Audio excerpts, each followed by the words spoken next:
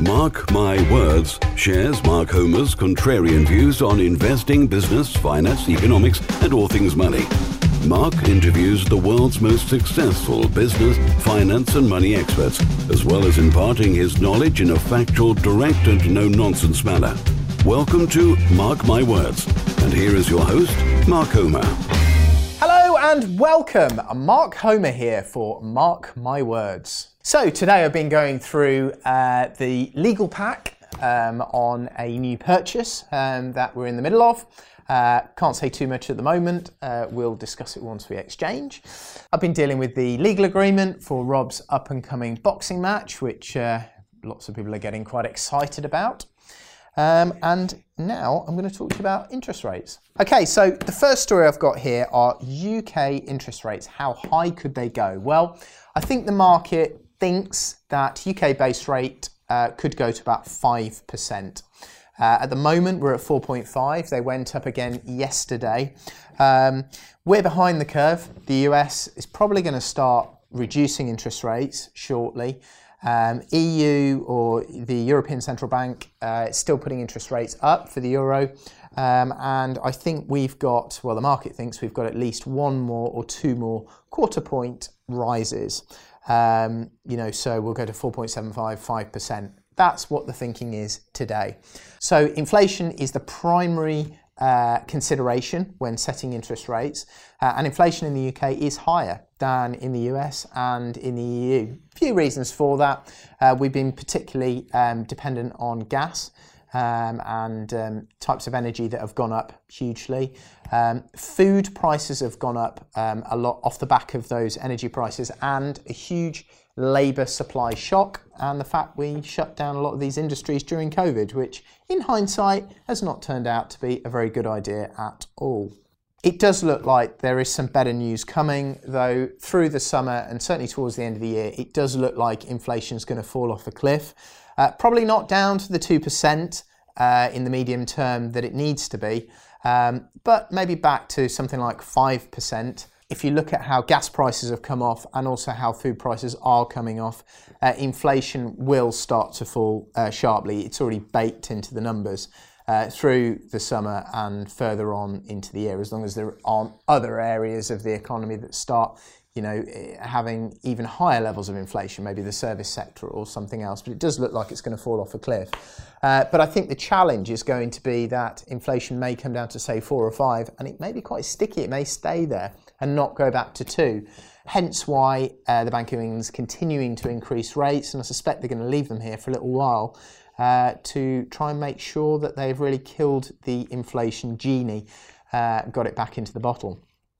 I think the other important thing to mention here is that the full effect of these interest rate rises have not been felt by consumers yet. Something like 2/3 of consumers are on fixed rates still that are much, much lower. Maybe they're paying 2%, whereas if they went out into the market now, they'd be paying 4 or 5%. So, you've got only 1/3 of those people out on a variable rate now. You've still got 2/3 that are due to drop off. A lot of people are going to drop off this year, quite a few next year.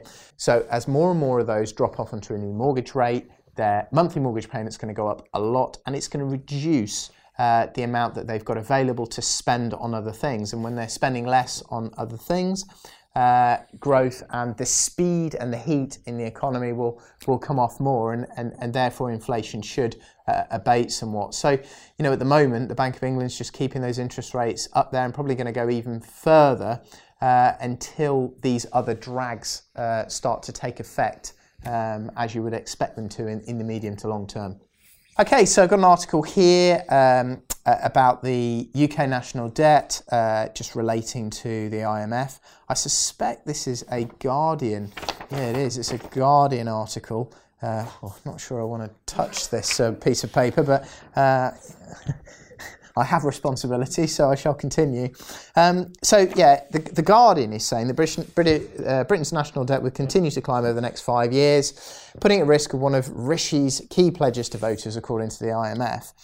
IMF said the cost of subsidies and consumers faced with rocketing energy bills meant repair of the UK's COVID-battered public finance has taken longer than in other developed countries. So, absolutely, IMF have sort of said that government debt is forecast to rise to above 110% of GDP.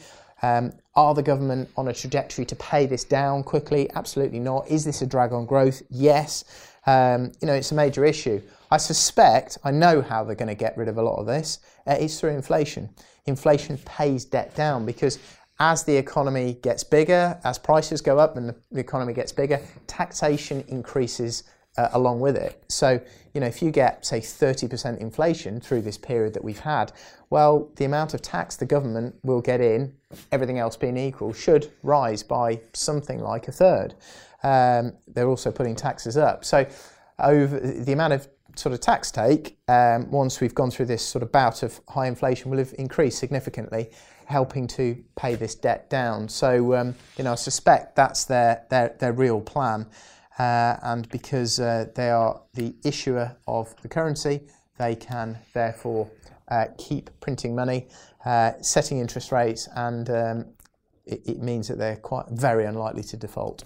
What's happening to the property market? Well, quite a few commentators, including This Is Money, I think this is the Daily Mail, and other commentators are saying that house price falls are starting to slow and the market is beginning to stabilise. Around here, I've seen falls of about 10 to 15%. If you look at stuff going through the auction, because of course all the other indicators are lagged. But if I look at stuff that's sold through the auction the last month or two, it's probably 10, 15% cheaper than it was a year ago. Is that the case right across the country? No, there are regional variations, but I think to actually get deals away, I think that's the reality. Says here that only 7% of offers are being accepted by sellers, and some 20% of all offers were made more than 10% below the asking price next month, which I'm sure is correct. By the way, I'm saying 10 to 15% off a sold price of a year ago, not an asking price, but because people can ask whatever they want, and agents will sort of pump asking prices up. But I think people are having to moderate what they're asking, and people are offering less on properties because affordability is reduced. If interest rates are now 4 or 5%, monthly mortgage payments are that much higher, it means you can borrow less on a new mortgage. So low offers are a lot more common. Not all of them are being accepted, but I think the ones that do actually transact, they're going quite a bit cheaper. Rents are still rising significantly. I think we're now on 3-beds, we're on 900 to 950. Remember 2016, they were paying 550. So we've had massive rental growth, partially due to Section 24, partially due to, inability to offset all the mortgage interest, extra stamp duty, lots of the new regulations, the government looking to repeal Section 21 and various other things mean landlords are being put off. But I think it's getting quite attractive. Yields are rising. And cash flow will rise because, of course, interest rates, whilst at 4 or 5%, they were sort of similar. They're sort of similar now to where they were in maybe 2006. Actually, according to the IMF, our economy has changed. The structure of it has changed significantly. We've got more older people now, who are generally older people spend less than people in their sort of, below, say, 60. And that has a drag on productivity, it has a drag on growth, the speed of the economy, and therefore interest rates, once we're through this period, according to the IMF, should return to what they were pre-COVID, which was more like 0.5%, 0.75, something like that. They think the real rate of interest in the UK is 0.3%. Are they right? Who knows? I don't think anybody really knows whether that's right or not. But I suspect interest rates, once we're done with all this inflation, once they've killed it, and they may go higher, I suspect they're going to drop. So, variable rates aren't always a bad thing as long as you can cover all those payments in the meantime. If you're getting much higher rents, are they likely to go down over the long run? I don't think so. I think they'll stay where they are. If mortgage interest rates go down, you're going to be making more cash flow. So I do think it's a good time to go and get good stock that yields well with good cash flow. Absolutely the case. Quick question, Mark, just following up.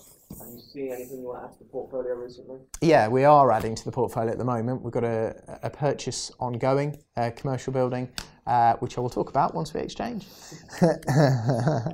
There's always deals out there. There's always deals available.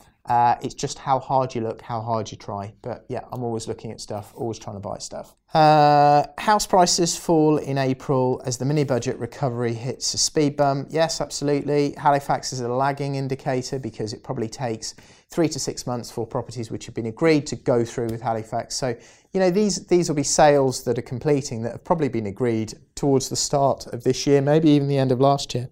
Excuse me. So, you know, slightly out of date, but of interest.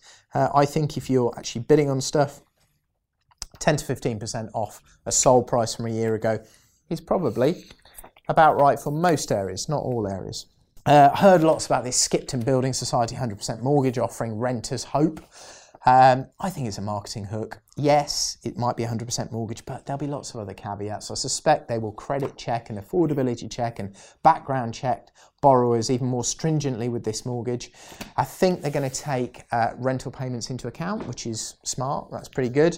Yes, it'll help buyers get on the market. Is it a return to 2005, 6, 7, you know, Northern Rock 125% mortgages? No, I don't think it is. I think the affordability and credit checking is in a whole different universe.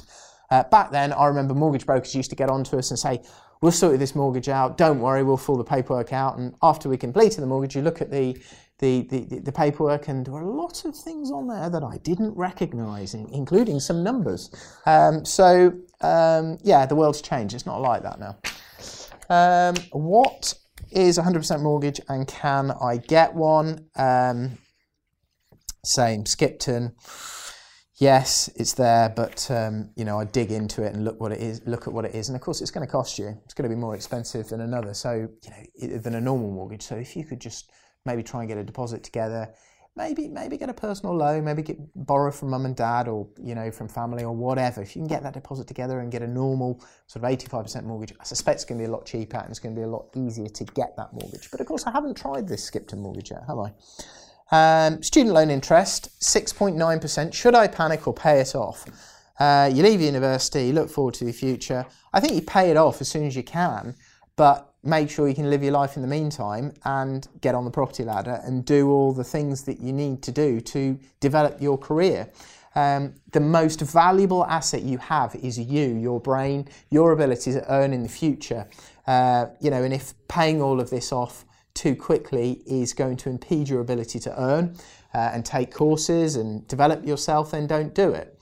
But if you've got the cash, yes, 6.9% isn't great. You're going to get way less in the bank, even in the stock market. I suspect even if you buy a Vanguard tracker, maybe you'll return 7 to 10%, you know, over the long run, which is not a lot better than this. So yeah, I think you probably want to pay this debt off. If you've got debt at 3%, well, you might be better keeping it and just putting it in the stock market or putting it in property. That would be my, you know, because over the long run, you should benefit. Yeah, student loan interest will go up, but remember, you only become liable to pay it from income that you've earned. So, you know, when you look at this, actually, you're earning income. You know, you should have the money to be able to pay it off.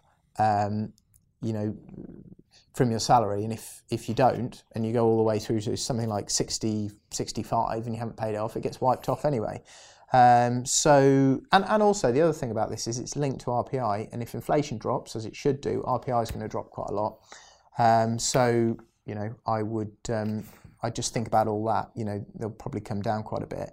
And if we look back, student loan interest, sort of 21, it was more like 4%, you know, and if we go back pre-pandemic, it was about 5%, 5.5%. So, yeah, I had a student loan.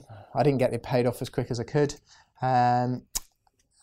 but yeah, I invested the money. You know, the surplus, I paid, you know, what I needed to out of my wages, and then got the rest of it sort of paid off. If I was 21, I was leaving university, and I had the cash to buy a buy-to-let or go into the stock market or buy my own home or pay the student debt off, I would buy my own home and I would put that money towards paying the mortgage down, because over the long run, I suspect you'll make more money out of your own home as long as there's a mortgage on it, because you've leveraged it, you've leveraged the returns. There's no capital gains tax on your own home, so it's a very efficient use of capital, and it means you haven't got to pay rent.